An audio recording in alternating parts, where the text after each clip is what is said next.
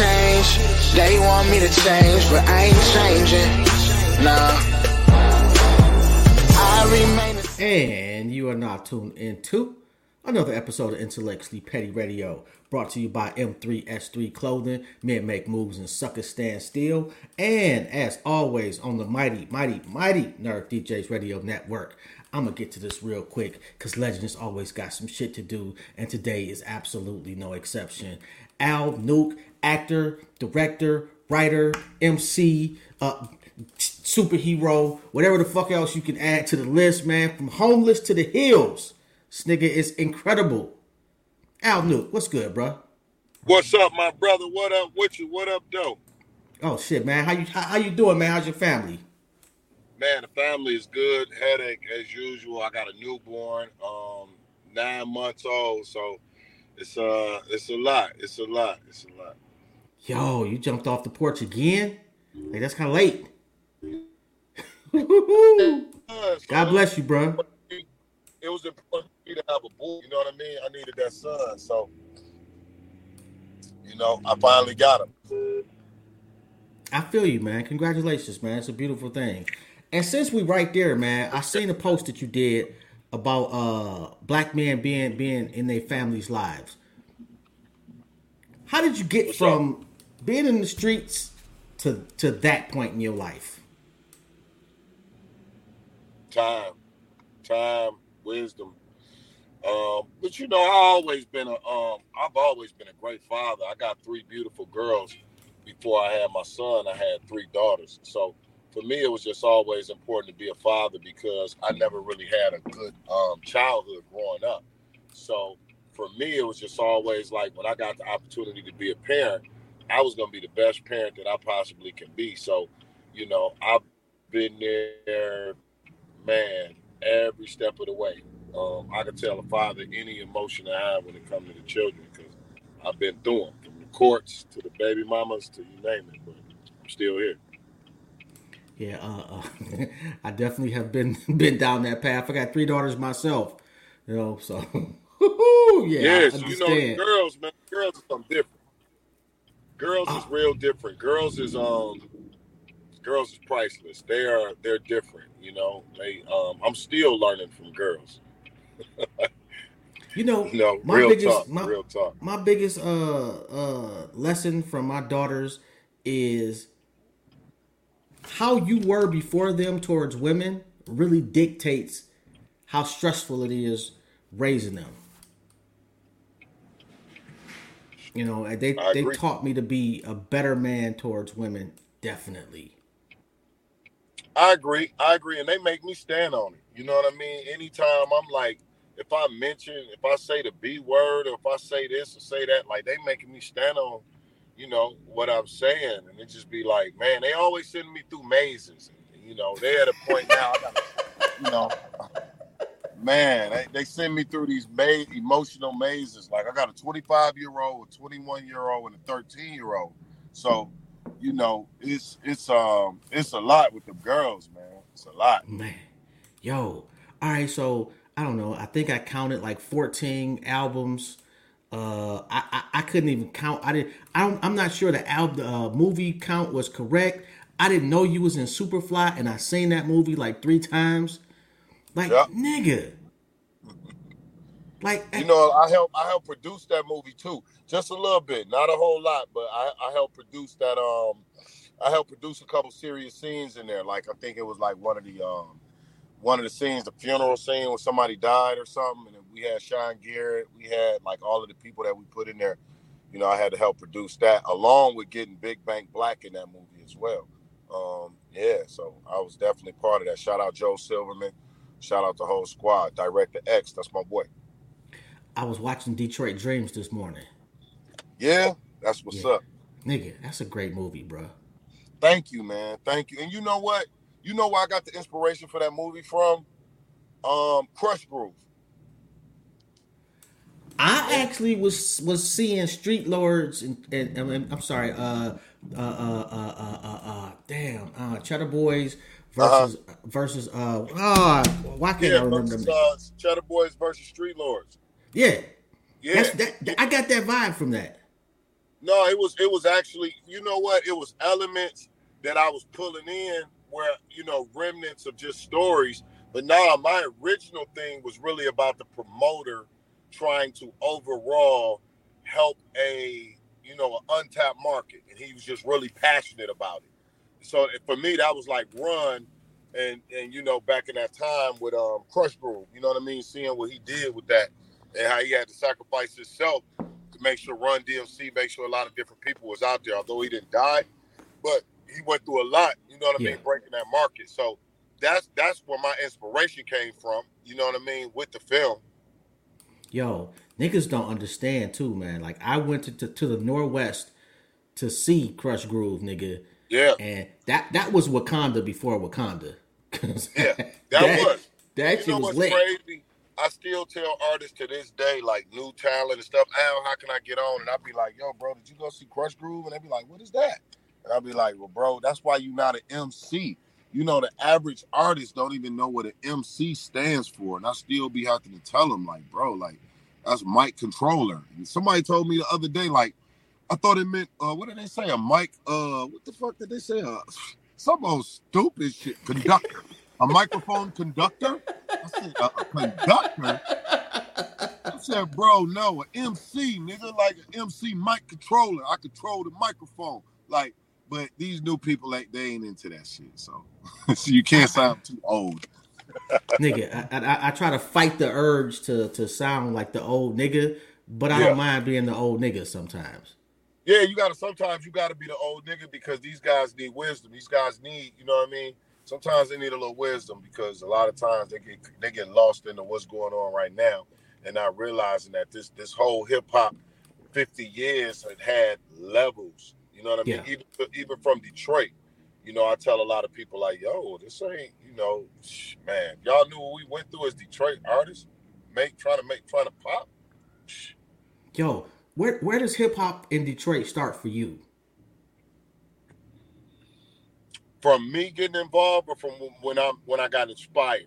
When you got inspired? Man, DMW.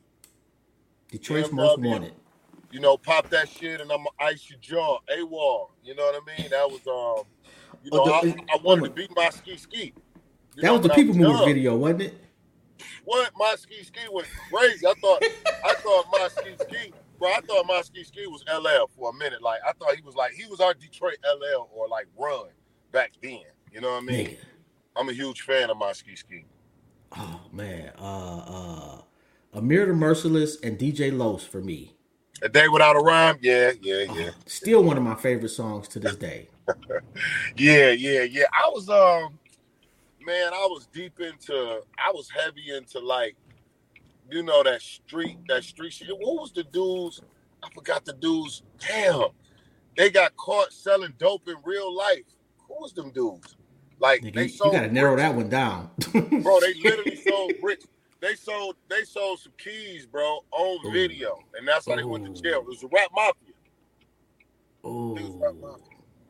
That's horrible. Remember Rap Mafia? I don't remember them. Yeah, Rap Mafia, bro. They had an album cover where they was like, I think they was standing on like Belle Isle or something. But you could tell they was into the streets, but they was into the streets a little too much, man. Dude, and them was selling. They sold work, real bricks in their video, and then police, feds had like got them with that. Like, bro, y'all really sold this shit on video. Yeah, they still regretting that one. I'm sure, right? Yeah. But I think back then though, it was like, people thought like, man, cameras, because even like when I did my first movie, Street Life, with Donnie, shout out to Donnie, man, I had a couple of my friends showing real bricks, you know what I mean, on the documentary. Like people, I was in the streets then, and I had my real dope fiends, shooting real heroin on camera, like it ain't shit. You know what I mean? Shootouts, all of that shit. Everything in Street Life was for real. And that was 2000 and I don't know, 3. You know what I mean? Maybe 3. So I think back then we didn't look at TV like, we could get caught. Cause even like the people in Street Life, niggas went to jail after Street Life. And we didn't know. Yeah, like it was a girl that was a pimp on Street Life. She was a real live pimp. She went to jail for that shit. And then my man Good Game, shout out my man Good Game. He was a real pimp. He went to jail. You know what I mean? My man Rudy went to jail. It's like, so yeah, people was going to jail for that shit. Yo, Blade Icewood. Mm-hmm. Did you know him? Y'all was cool? Yes, we did songs together. I know y'all did songs together. But what was he like, man? Blade to me was he was a quiet dude. He would watch you more than he would talk to you. And let me be clear, we wasn't like best of friends, like we wasn't hanging out or anything like that. I got you. I was from the east side, Blade was from the west side, but I was the first east side dude to actually put a studio on the west side. So that's how me and Blade became cordial and really got to chopping it up, because he was like, yo, how's this east side nigga coming over here on the west side? You got a lot of balls. And I did, you know what I mean? And we ended up getting cool. We cut a couple records. What I can say about him, he was a stand-up dude. He would really watch you and like, he would think before he speak. Like, Blade wasn't the type of dude that just be talking and, you know, talking and be talking. He would really watch you, analyze you, and then kind of speak. You know what I mean? Kind of like Juan. Juan and Blade got similarities. Yo, man. And I don't think the young niggas nowadays don't really understand how separated the East and the West used to be. What? No, they don't, bro. It's crazy. They don't understand. Listen, let me tell you, my first album that I put out, I didn't diss the West Side. I just, the start of the album came on where somebody came and got me out of the trap and was like, yo, I just got in the beef. I got to shoot out some niggas on the West Side. And I was like, yo, let's go. And that was like that was just the insert or the opening of the album. Man, West Side record stores would not put certain record stores would not put the album in there just because of that skit. Like, we thought you was crazy, bro. I'm from 7 Mile in Southfield. We thought you was crazy.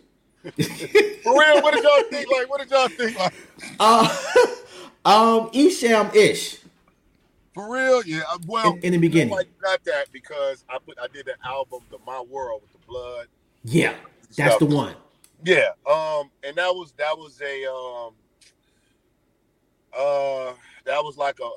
a you know, real pothole in my career.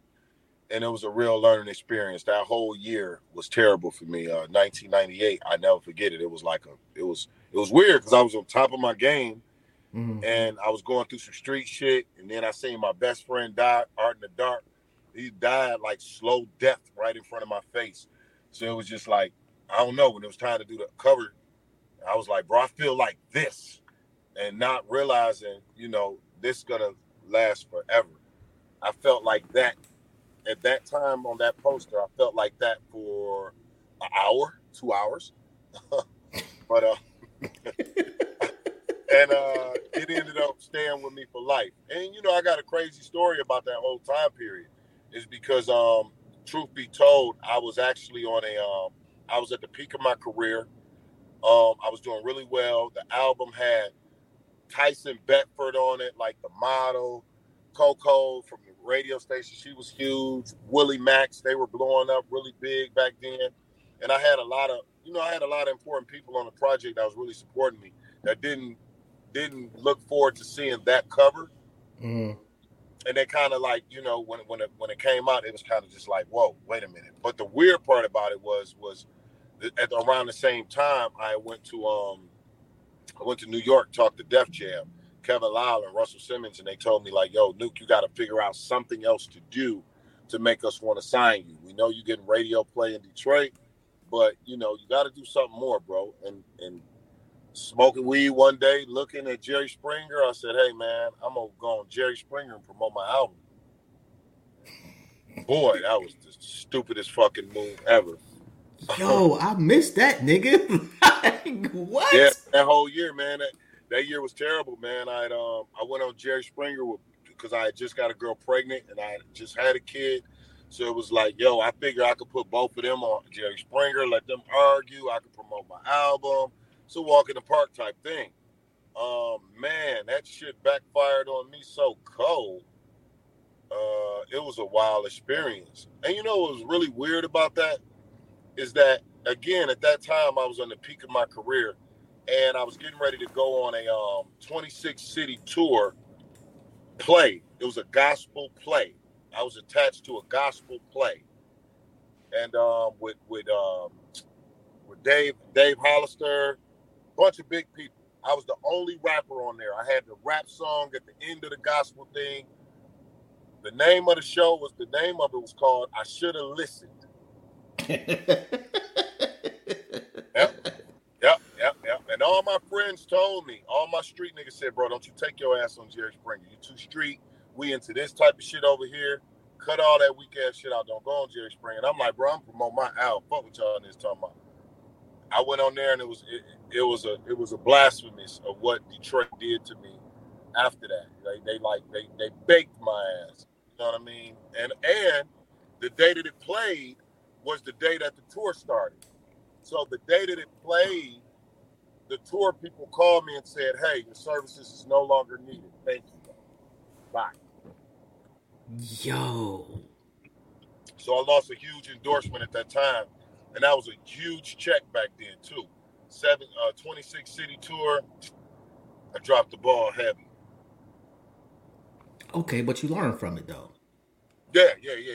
I definitely bounced back from it. That was, I think that was like the darkest moment in my career because I had to fight for my career back. You know, being one of the top, at that point in time, I was probably the top 3 artists in Detroit. I was getting $2,000 a show, $1,500 a verse. Life was great. What rappers wasn't even getting that type of money then. You know what I mean? Life was cool. And when that happened, everybody turned their back on me. And I literally, that's what got me into films, that particular situation, because I walked away from rap. Okay, when did you walk away from the streets for good and say, you know what, I got another play over here that's much better for my future?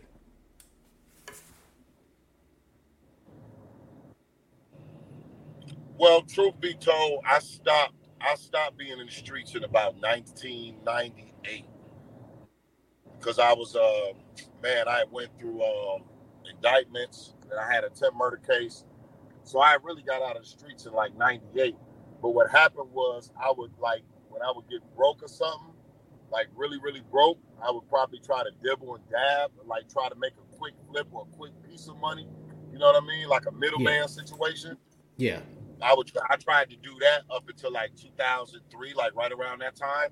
I tried to do like maybe like 2000, 2001. I kept trying to do middleman plays until it was just like over with because police was coming back around. My friends was indicted. A lot of shit was going on. I was just like, bro, I gotta chill. It's over with. Yo, niggas don't understand when you get that indictment in the mail. Oh my God, nigga, that's some heart crushing shit, nigga. Bro, the police, man, people don't realize when you get them police, man, chasing your motherfucking ass and you getting chased by 5, 10 cars and they motherfuckers got you at gunpoint and judge talking about 186 months. And, you know, that was one of the pieces that really got me out the streets was when, you know, I thought being in the streets, you know, you got to be the toughest dude. You got to take it to the extreme, you know. So I was selling heroin. I was ODing people. I was doing a lot of crazy shit. From raw to bricks to weed, I had it. And, you know, I was willing to do whatever. So I was beating niggas in the head with bats, shootouts every day, high-speed chases. But then when I realized I got into it with this one dude, I won't mention his name, but it was like I thought he was trying to kill me. I was trying to kill him. We both trying to kill each other. But when we went to court, he told, like, Your Honor, he's trying to kill me. And I'm like, hold on, nigga, you trying to kill me too. But now you in court talking about I'm trying to kill you. So it was just like, that was the weirdest shit ever to me. Because I seen that the word keeping it real, that's not a real word. No. Keep it real. You know, keeping it free is more of a real word. Yeah. Keep it real with yourself. Keep it real with your family. Because again, when I tell you, man, when I got locked up for attempted murder, the guy that I shot, he was trying to kill me every day. But he was going to the courts talking about I'm scared for my life. I had thousands and thousands and thousands of dollars on the streets, and I took care of families and people. And when I tell you I got locked up and I sent my baby mama to go pick up my money, everybody looking out the blinds. We ain't here. We ain't got it. We ain't this. It's like, wow, for real? Like the plug ain't fucking with me no more. It's like, wait a minute. Hold on. I kept it real with everybody. Now everybody's shitting on me. You know what I mean? So that was the real reason. That was one of the things that made me say, okay, I quit. Fuck y'all. I'm about to rap. Although, and I was nowhere near your level, but you know, I did my little thing back in the day. I understand because I seen somebody. Again, no man, you know, he passed away a long time ago, but I seen somebody get caught up and not say anything, and he made a lot of niggas hot, and to the point where when they found out, you know, situation was a wrap. So did he? I'm saying he told. He didn't tell, but he didn't tell the people he was fucking with that he got caught. Oh, okay, got you. And he was out on, you know, he was out on bond. And when the streets found out, it didn't end well. Yeah, they thought he was a CI for sure. And he wasn't. Like, he was a solid ass motherfucking dude, but like, you know, he was at that level where other niggas can't afford they ain't got the luxury of believing you. Yeah. Yeah. And you know, certain things, man, I tell people a lot of times, man, the street shit, the real street shit, bro, that shit is hard, my nigga. You know what I mean? The shit is hard. Like, I had a situation, man, where it was like my niece, my blood niece, my sister's daughter her father was the person that I was having shootouts with every day. You know what I mean? And it was like one of these days, you know, he caught me downtown with my street guys in the truck with me. He shot my truck up 15 times. Like, literally, he tried to kill us all in the truck. You know, leaving, I think it was Soul Night or something. He tried to kill us all, and it was just like, man. And I'm on the top of my street shit at that time. And when I tell you, every guy in the car was like, hey, bro, take us home. We about to Swiss cheese this nigga's house right now. He's dead tonight. Everybody in the house dead. And I'm like, okay, that's cool. But my niece is in the house. You know what I mean? My niece lived with this man. Oh. So it was like, how can I tell these street niggas to not go and do what they need to do when this man just tried to kill us? Right? And then my niece is in the house at the same time. So it's like they shoot up the house, they could potentially shoot my fucking niece and kill my niece. I could never look my sister in the eyes. But at the same time, if I didn't show strength at that point and at that moment, boy, it was over with. Niggas would have ate you alive. Money. They wasn't paying my money no more, nothing. You know what I mean? So those are the type of decisions, man, that where you like, bro, this shit get too real. You know what I mean? And that's where it was at for me. So how you get from all of that to managing Zaytoven? Man, through the grace of God, just being 100. You know, basically, Baby Ray, great friend of mine, Baby Ray.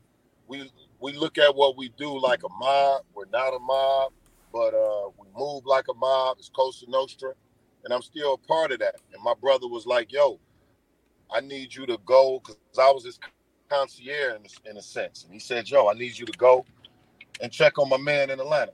You know, I'm spending a lot of money in Atlanta. And at that time, a lot of people don't know that Zay really helped Gucci Man and all of these people helped them back then. You know what I mean? And he was like, yo, I'm spending a lot of money out there. Go check on my money. And I came out here to Atlanta to check on this shit. And I just seen it was loose. It was loose. It was like, you know, his money was not being protected at all. These niggas was having a fucking boatload of fun down here. And I just went home and told him. You know what I mean? I just went home and told him, like, yo, bro, these niggas is having fun. But at the same time, I was getting ready to have a new son. And I was like, man, I had did everything I can in Detroit. At that point, I think I did like 7 albums, couple movies, nonprofit TV show, Nuke at Night, nonprofit. I did everything. So I knew about time I had this new child, and this child turned 3-4 years, by the time I was able to get back in the streets for real in Detroit, it was going to be over with. My career was really going to be over with. So I was like, you know what? It's time for me to go. I gotta go. I was arguing with somebody on my TV show about $200 or some shit. And I'm like, you know what? I'm gone. God, give me the strength to leave. And he gave it to me. And you know, it was there. So when I went to Atlanta and met with Zay, seeing what he was doing, my bad, brother. I'm doing a podcast right now. I'm multitasking. My bad, but I'm ready. I'm ready, brother. When I met Zay, when I met Zay, I knew that it was a wide open situation. So when I came back down here, I was like, man, let me just intern for you, bro. You know what I mean? In the interning, I just did everything I could, put my foot down, and just really got to work. I got a joint. What's this? It's my jury, man. You gotta hold my jury because I go to the club tonight, dog. Hey, I'm fucking up. This nigga, Man. I gotta. Cause I need a nigga liable. Ain't no nigga breaking in my truck. Ain't none of that shit, nigga. Ain't none of that. Shit's too much. Yeah, so yeah, but that's how I ended up managing Zay. You want me to get the drink? Yo, I see you about to do your thing, bro. We got to finish this up, though, man. You got to come back. Yeah. Let's finish it up, man. Part 2. Let's talk about Atlanta Part 2. We could do that tomorrow, my brother. This is a cricket. He's a director. He been waiting on me. What's cracking, brother? How long What you up, been though, man? Appreciate you for loaning them to us for a second. Nah, man, it's all good. This is my brother from another, so you know we actually grew up together. Yeah, we grew up together. So I'm on set. Let's do Part 2. Let's talk about Atlanta. Let's talk about what I got going on right now, man. And let's really work it out. Yo, what you got going on Monday? Because I work this weekend. Monday, I'm free. Monday, hook it up with Rita. Let's put it together, man. I got you. I'm with it. Let's do Part 2. I'm definitely ready. All right, we'll do Part 2 Monday. Appreciate you, bro. I look forward to it. Fans, man. Shout out to the people, man. Your boy Al Nuke. Part 2 coming soon, man. Let's go. No doubt, man. On that note, we out, bro. Peace. Yo, come on, man. You already know, man. I only rock with legends over this way. And today is absolutely no exception. This is Jobs. And this has been part 1 of the Al Nuke story. Part 2 coming real soon. Intellectually Petty Radio. Shout out to Rita, my manager, man. Yo. Your girl has just been on her shit. Just throwing that out there. Anyway, I'm out, man. Don't forget to like, subscribe, share the whole 9. Peace.